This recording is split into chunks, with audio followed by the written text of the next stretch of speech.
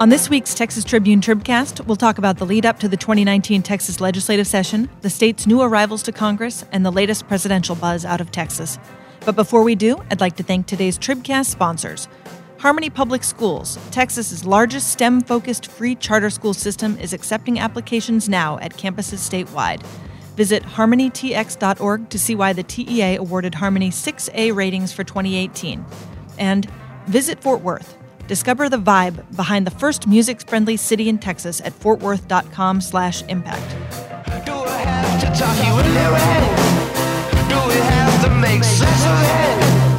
Well, I've known you such a long time. Hello, this is Emily Ramshaw here on Monday, January 7th with the Texas Tribune Tribcast, our weekly Texas politics and policy podcast. I'm joined this week by CEO Evan Smith. Occurs to me that I should have dressed in an Elvis jumpsuit like Herb Kelleher today. Wouldn't that have been great? You could do that next week. That would have been great. Wouldn't that have been good? Political reporter Patrick Svitek. Hello. You know who Elvis is? I do. And executive Know a little editor bit about him. Elvis Ramsey. Oh, thank you so much. He is kind of the Elvis of this office. As always, we'll take your questions in real time on Twitter and Facebook. You can do it using the hashtag Tribcast. We're not knocking you. Really? No, I'm just, Glad we got to this point. Tomorrow, the 86th Texas Legislature gavels in for hopefully one single session. I'm going to ask the three of you to make some sense of what we're all about to endure. But I want to start with the money that they have to spend. Ross is here stacking a big pile of papers. so we can get rid of all these stacks of paper. Yes. Tell me, so what is the revenue estimate looking like? What's the budget fight going to be about? So the fast version is the state's going to bring in about $121 billion in state taxes. That's separate from federal and other funds. It believes it's going to. The controller says it's going to happen, so that's his forecast at the moment. We have about $4 billion left over from the current budget, so that brings the total there to $125. They slip $6 billion over to the rainy day fund and the highway fund. They have to pull out $212 million to cover deficits in the Texas Tomorrow Fund. I thought that was really which interesting. is really interesting. Right, We can come back to that. And it leaves a total for general spending of $119.12 billion, about an 8.1% increase. And the nastygram that Hager put in his letter to the legislators includes this line: looking ahead to the 2021 biennium, we remain cautiously optimistic, but recognize we are unlikely to see continued revenue growth at the unusually strong rates we have seen in recent months. Oil prices have dropped sharply since October. Financial markets have demonstrated increased volatility. Interest rates have been rising, and U.S. trade policy remains uncertain.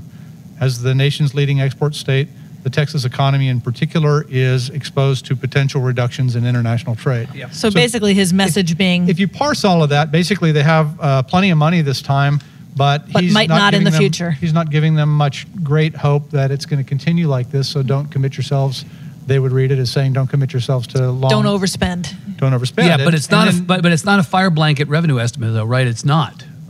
It's not a No. Debbie Downer revenue estimate. No, I mean, it No. seems like a pretty... It No, seems like quite an optimistic revenue It does. estimate. It is a better estimate or a higher estimate than I expected talking to people around this thing, but it's not remarkably higher, and it does have that sort of warning, posted above it. He said, as he always says, this is my projection for the next 32 months. Something's going to change I don't know about. This sounds quite similar to budgeting with Evan Smith, which I am acutely familiar with at this come point. on. I am such a Debbie Right. Downer. Evan learned it all from Bob Bullock, I Right. guess, right? Evan, what do you want to say about the Texas Tomorrow Fund? Well, I think it's really interesting that this commitment was made many years ago and that the state is now having to dip into its coffee can, its chock full of nuts can, to make good on its obligations constitutionally to this. I mean, this is, it's like $220 million, right? It's not very much. Well, this year. So the thing with the Tomorrow Fund is Right. that they committed to the Tomorrow Fund. Voters put it in the Constitution and then subsequently guaranteed it, said full faith and Yep. credit of the state. And then they deregulated college tuition, and by doing so blew up their actuarial tables. And so they suspended the fund. Carol Strayhorn did it when she was controller. They suspended the fund, but they were on the hook for all of the people who had already signed up. And the fund, because of those tuition increases, the payouts It's gonna went way cost up. more. It turned out to be a really great investment for people like me who bought it for their kids. But it was financially untenable if the legislature wasn't going to put up the money. But having given full faith and credit in the Constitution, they now have to They have to have an cover obligation. these. What is And until the kids that signed up in this thing are all out of the system, the state's going to be paying for What's it. the I'm now blanking on the name of the program that guarantees tuition to veterans and the children of veterans. That was a big fight last session. Hazelwood. Is that Hazelwood? Hazelwood. Yeah, Hazelwood. That's what I was going to say. Hazelwood. So it's a little bit like the Hazelwood thing. It's like, Well, it becomes, except but when it comes time to actually fund this good idea, this well-meaning idea, Suddenly they have to figure out where the money's going to come from. Well, except Yeah. that the difference here is that the parents of these kids invested. They basically said, give us the money for the kids now described on this table. We'll guarantee their tuition fees and books. Yeah. And we'll pay it. And then what they were paying out doesn't match what was paid in by the parents, and so the state's on the hook. what do you think Hager's game is here politically On the whole thing? on the whole thing? I think he's saying you have a robust economy that has put a bunch of money on the table. You're up 8.1%. I don't expect double-digit increases. There are clouds on the horizon. Spend with the clouds in mind. Yeah. What it's not is the mob accountant as comptroller or comptroller as mob accountant philosophy here, which is, I'm working for the guys at the Capitol. I'm working for the governor and I'm working for the political apparatus, and I'm going to give a revenue estimate that is in some way tinged with politics. This did not feel at all like a politically tinged revenue No, estimate. but it did feel like a message that you have enough money to get your shit done, basically. And the question is then what that shit is. Well, and then the problem for the legislature is the stuff that they've proposed to do is super expensive. Right. School finance, property taxes, Harvey, those are all three really big, expensive things. Now, you may get Harvey money out of the rainy day fund. It's a one-time expenditure. The legislature's been loath to spend money out of the Economic Stabilization Fund is the official name, for anything that wasn't a one-time expense. But you can argue Harvey's a one-time expense, and maybe that doesn't hit this $119 and he's billion projecting figure. that at the end of the next biennium, it's going to be more than $15 billion. Right, $15.4 billion. I mean, I mean, but it sounds like he's also forecasting rainy days.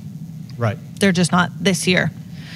So, Patrick, as you look at the upcoming legislative session, beyond the sort of revenue projections in the budget, what are the big issues for the uninitiated? What are the big issues you're expecting to come to the fore?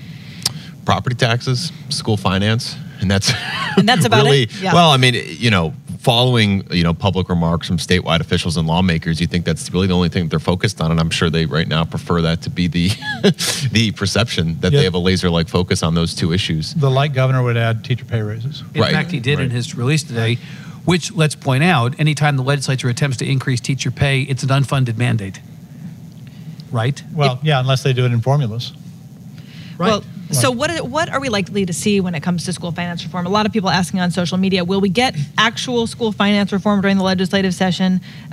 Will school finance be fixed? Philip wants to know. We'll tell you that after we tell you tonight's lottery numbers. Who Right. the hell knows what's going to happen? Nobody means exactly that. Not everybody means exactly the same thing when they say school finance. Are you talking about changing, the outdated weights that you get for, educating this kid will cost this much.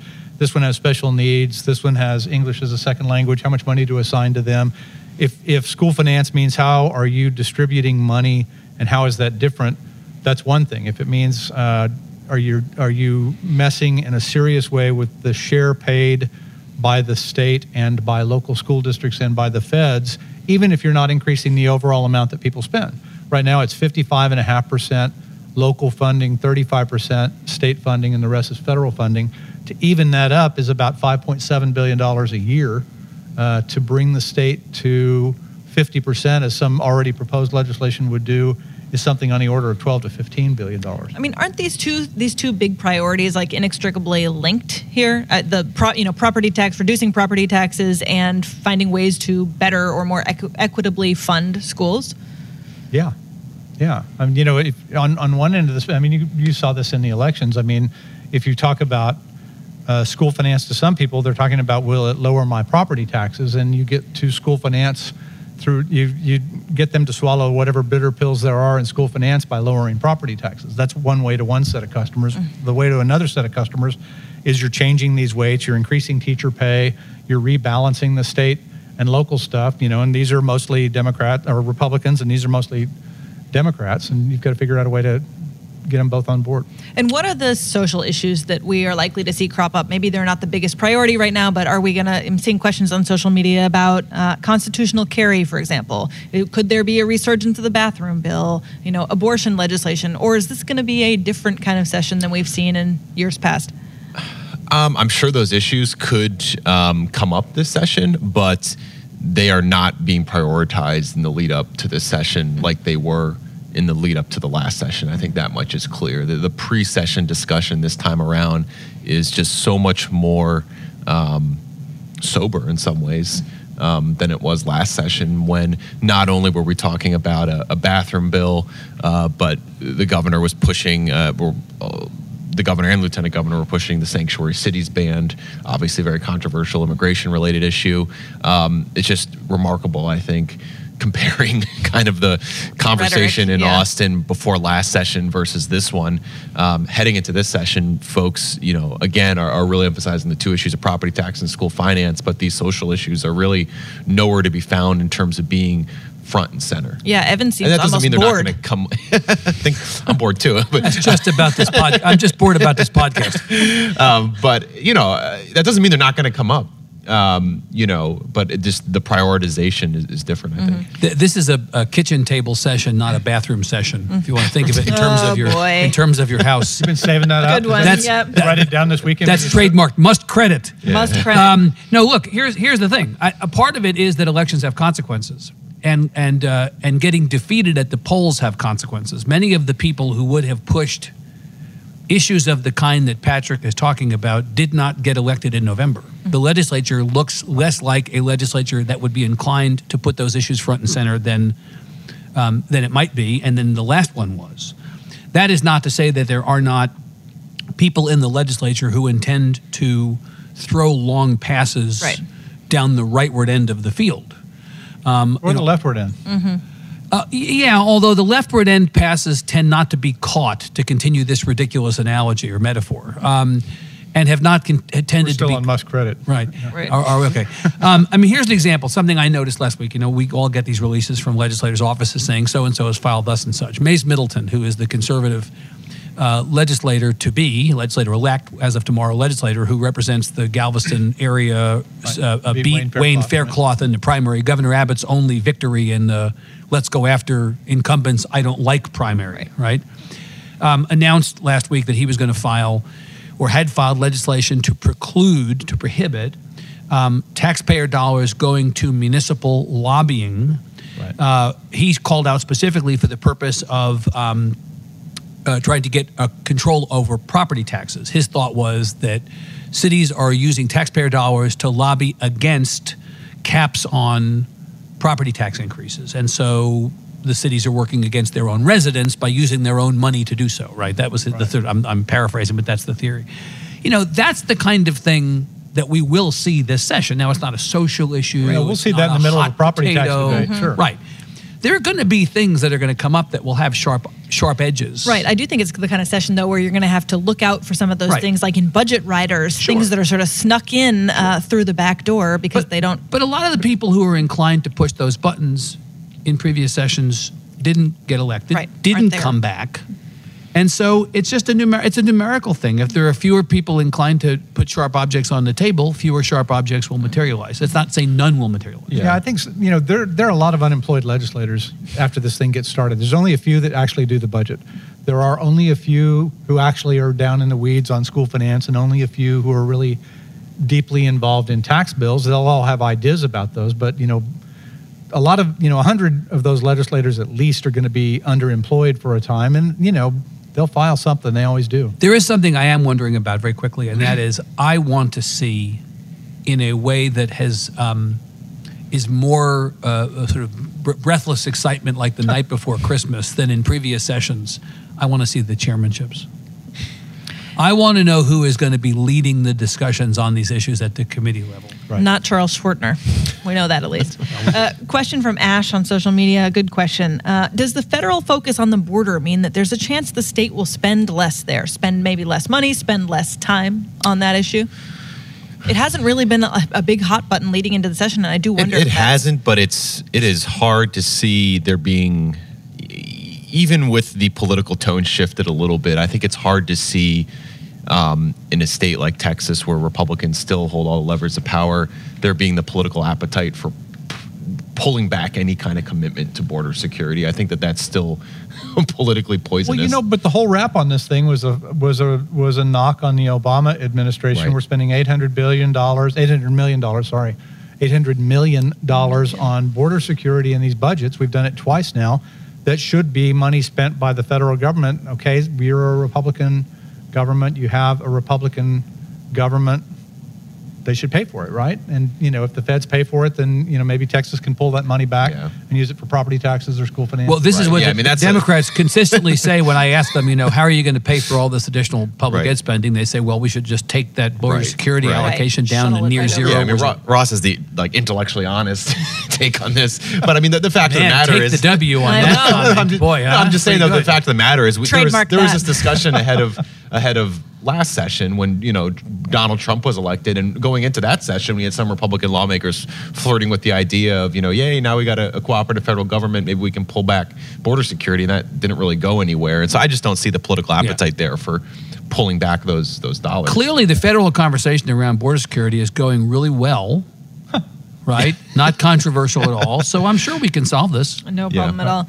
Ross, why don't you give us the quick update on Senator Schwartner, who sent a letter this week basically saying that he is stepping down or not throwing in to be chairman again of the Health and Human Services Dear Committee in the Lieutenant Senate. Governor Patrick, per our conversation. I wonder how that conversation went. Won't be, how did he say? He didn't say I won't be seeking, I won't be serving as... In some way, he removed himself from consideration for continued service on the Senate. He'll spend more time with his family. I love the fact that the lieutenant governor said... and the lieutenant governor... this was consistent with what I intended anyway. Spanked him anyway. He got everybody off the hook in a way.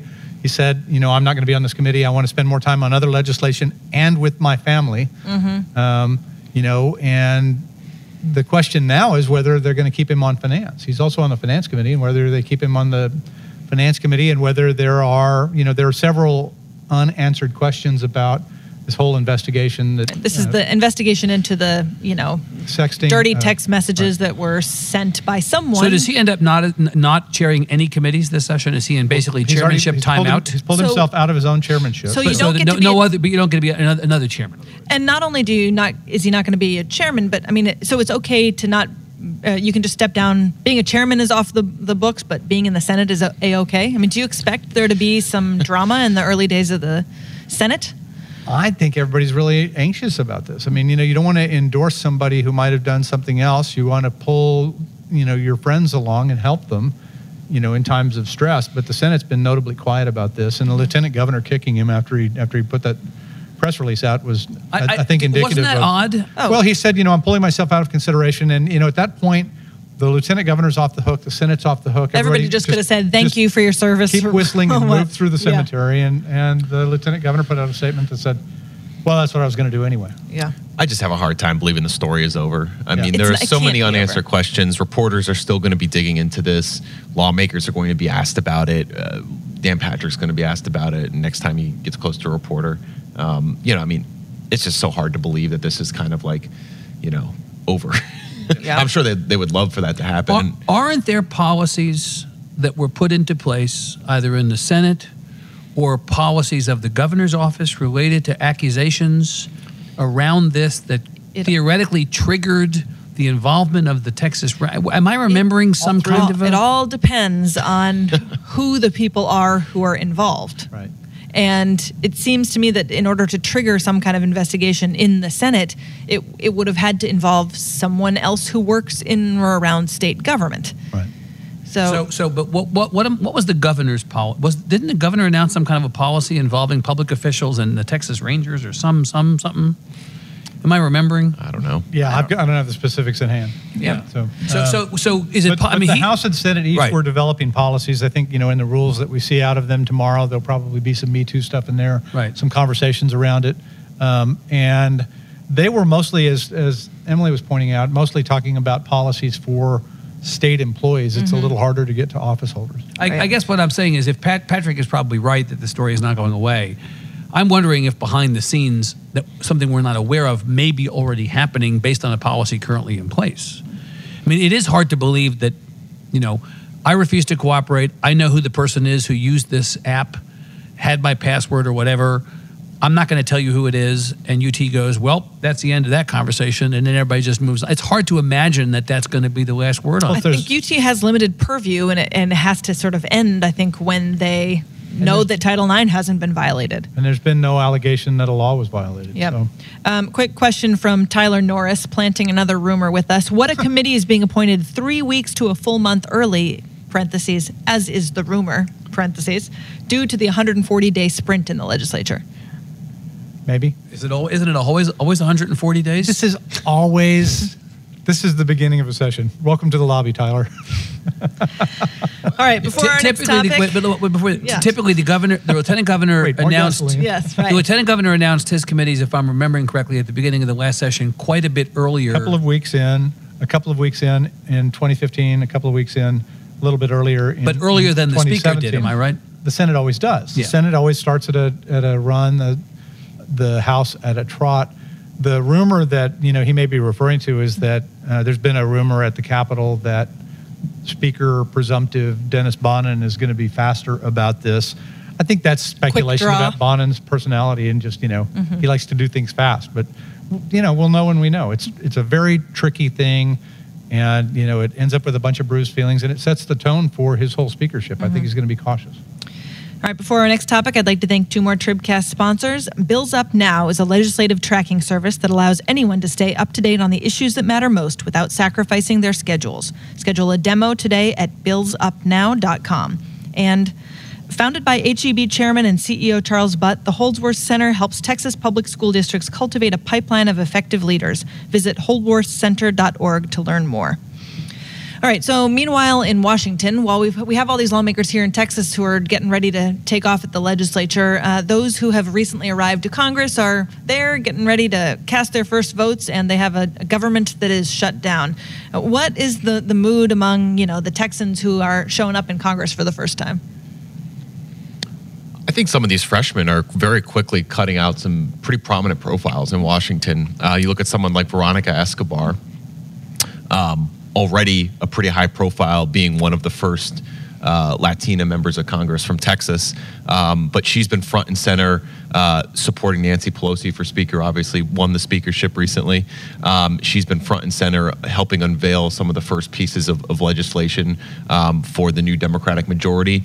And she's from El Paso and is an authority on the border. And so that puts her right in the middle of all these conversations driving nationally right now. Also someone like Dan Crenshaw, a Republican from Houston who replaced Ted Poe, who already kind of had this national profile from the whole Pete Davidson making fun of him on SNL and then coming back and apologizing and everything.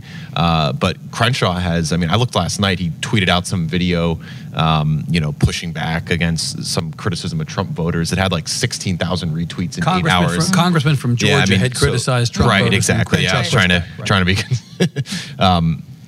But yeah, I think it's very clear that some of these freshmen are going to, have arrived pretty loudly in Washington and are going to have prominent roles. How many of these Democrats from Texas had sort of sworn off of Nancy Pelosi and then turned around and cast votes for her? None of the ones who won specifically said, I'm not going to vote for Nancy Pelosi for Speaker, but they left all kinds of wiggle room, basically, for this exact scenario so they could eventually vote for Nancy Pelosi for Speaker. And so the two Democrats who flipped Republican-held seats, Lizzie Fletcher, who beat John Culberson in Houston, and Colin Allred, who beat Pete Sessions in Dallas, both of them had basically kind of kept their options open and said, I want to see who's all going to run for Speaker, Lizzie Fletcher, she ran a pretty memorable ad during her race where she said, she was being attacked by the Republicans as trying to link her to Nancy Pelosi. She put out this ad and faced the camera and said, I'm not going to take orders from Nancy Pelosi. And so she, that was clearly a political lightning rod in her race. And she voted for Nancy Pelosi ultimately. Not that it's necessarily hypocritical, but Republicans are very quick to point out that she ran that ad where she clearly was trying to put some space between herself and Nancy Pelosi. Right. And despite the fact that these new members of Congress from Texas have arrived sort of noisily, this does reflect a diminishing clout in Washington for Texans. Evan, talk a little bit about that. I mean, we had some really big names who'd been in Congress for a really long time who either retired or lost their seats. Right. You had significant chairman Republicans, obviously, when Republicans were in the majority, and the way that this works, even if you don't have a change of party, is that in control of the House, is that people are term limited or time limited out as chairs. So the House flips from Republican to Democrat, and I know that Eddie Bernice Johnson is chairing a consequential committee. I'm not certain that she's it. I would say I'm not certain that any other Democrats are in a similar position. Although, as Patrick correctly points out, regardless of tenure, and Eddie Bernice Johnson is one of the longer tenured members of the House of either party. Regardless of that, you've got people who are relatively new to the scene who are stepping up and playing a prominent role. So I think the conventional version of clout, or the conventional definition of clout notwithstanding, you will see Texans in the middle of a lot of conversations. There was Colin Allred on CBS Face the Nation this and he weekend. Was a previously elected freshman class co-president. You've got people who are going to be on display. I mean, I've actually been surprised that I haven't seen or heard much from Ron Wright, Van Taylor, Lance Gooden up to this point.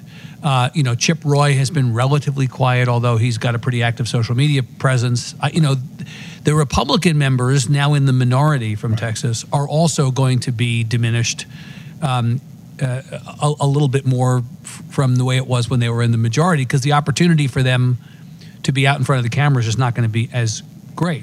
So look, I think it'll be fine. It'll be interesting to cover this new batch. We'll see where separate wheat from chaff, as always happens. All right, well, Patrick, sticking with you for a second, we're expected to hear the news this coming weekend that we've anticipated for a while and that has basically been out there already, which is Julian Castro officially announcing for president. What are your expectations for the weekend? Where is he doing it? Where are you going? Yeah, he's doing it at Guadalupe Plaza in San Antonio, is on the city's west side, kind of near where he grew up. Obviously, he's been preparing for this for over 2 years now, or close to 2 years, something like that.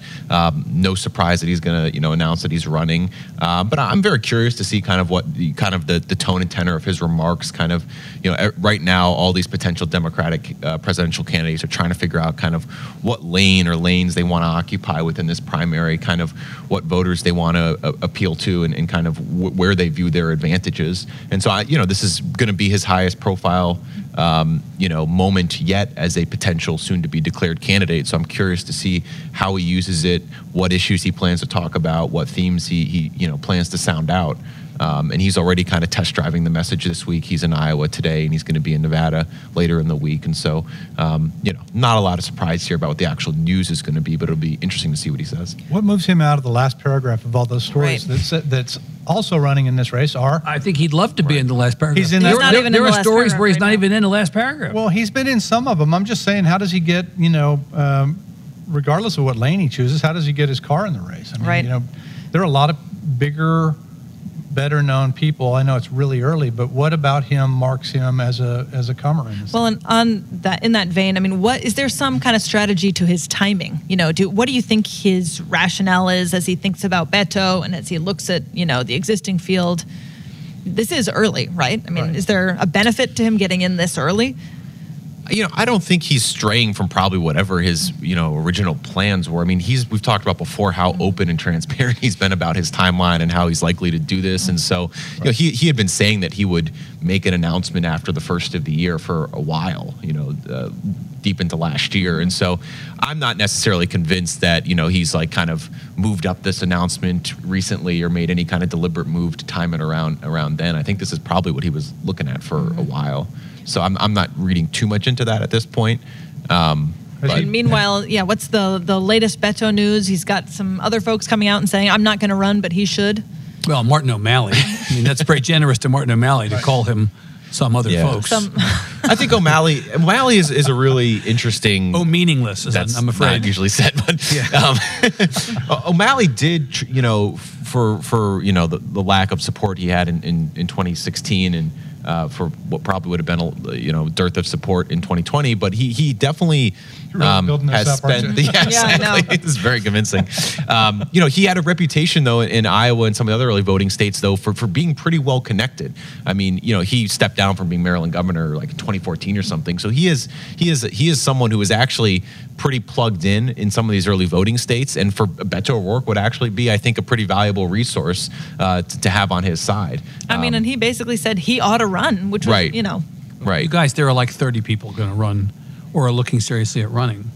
And you asked why Castro got in when he did. Barack Obama got in the 2008 race in early February of 2007. This is within that same time Well, frame. he seems to be running the same textbook.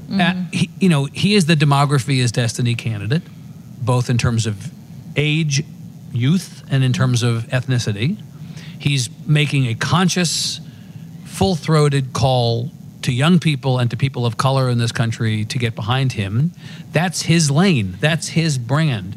That lane will be occupied by other people pretty soon. Better to get out ahead of it. Yeah. And maybe catch fire. Elizabeth Warren has been in Iowa for the last week hiring everybody of consequence in the Iowa political universe, people who had worked for Sanders and other people, impressing people that worked for Jeb Bush.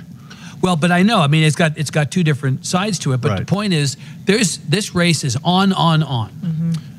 Yeah. So he needs to get in, and he needs to see if he can figure out a way to catch fire. I'm Beto O'Rourke, and I wrote about this a little bit last week, but I'm very curious what he does over these next few months to keep his profile up.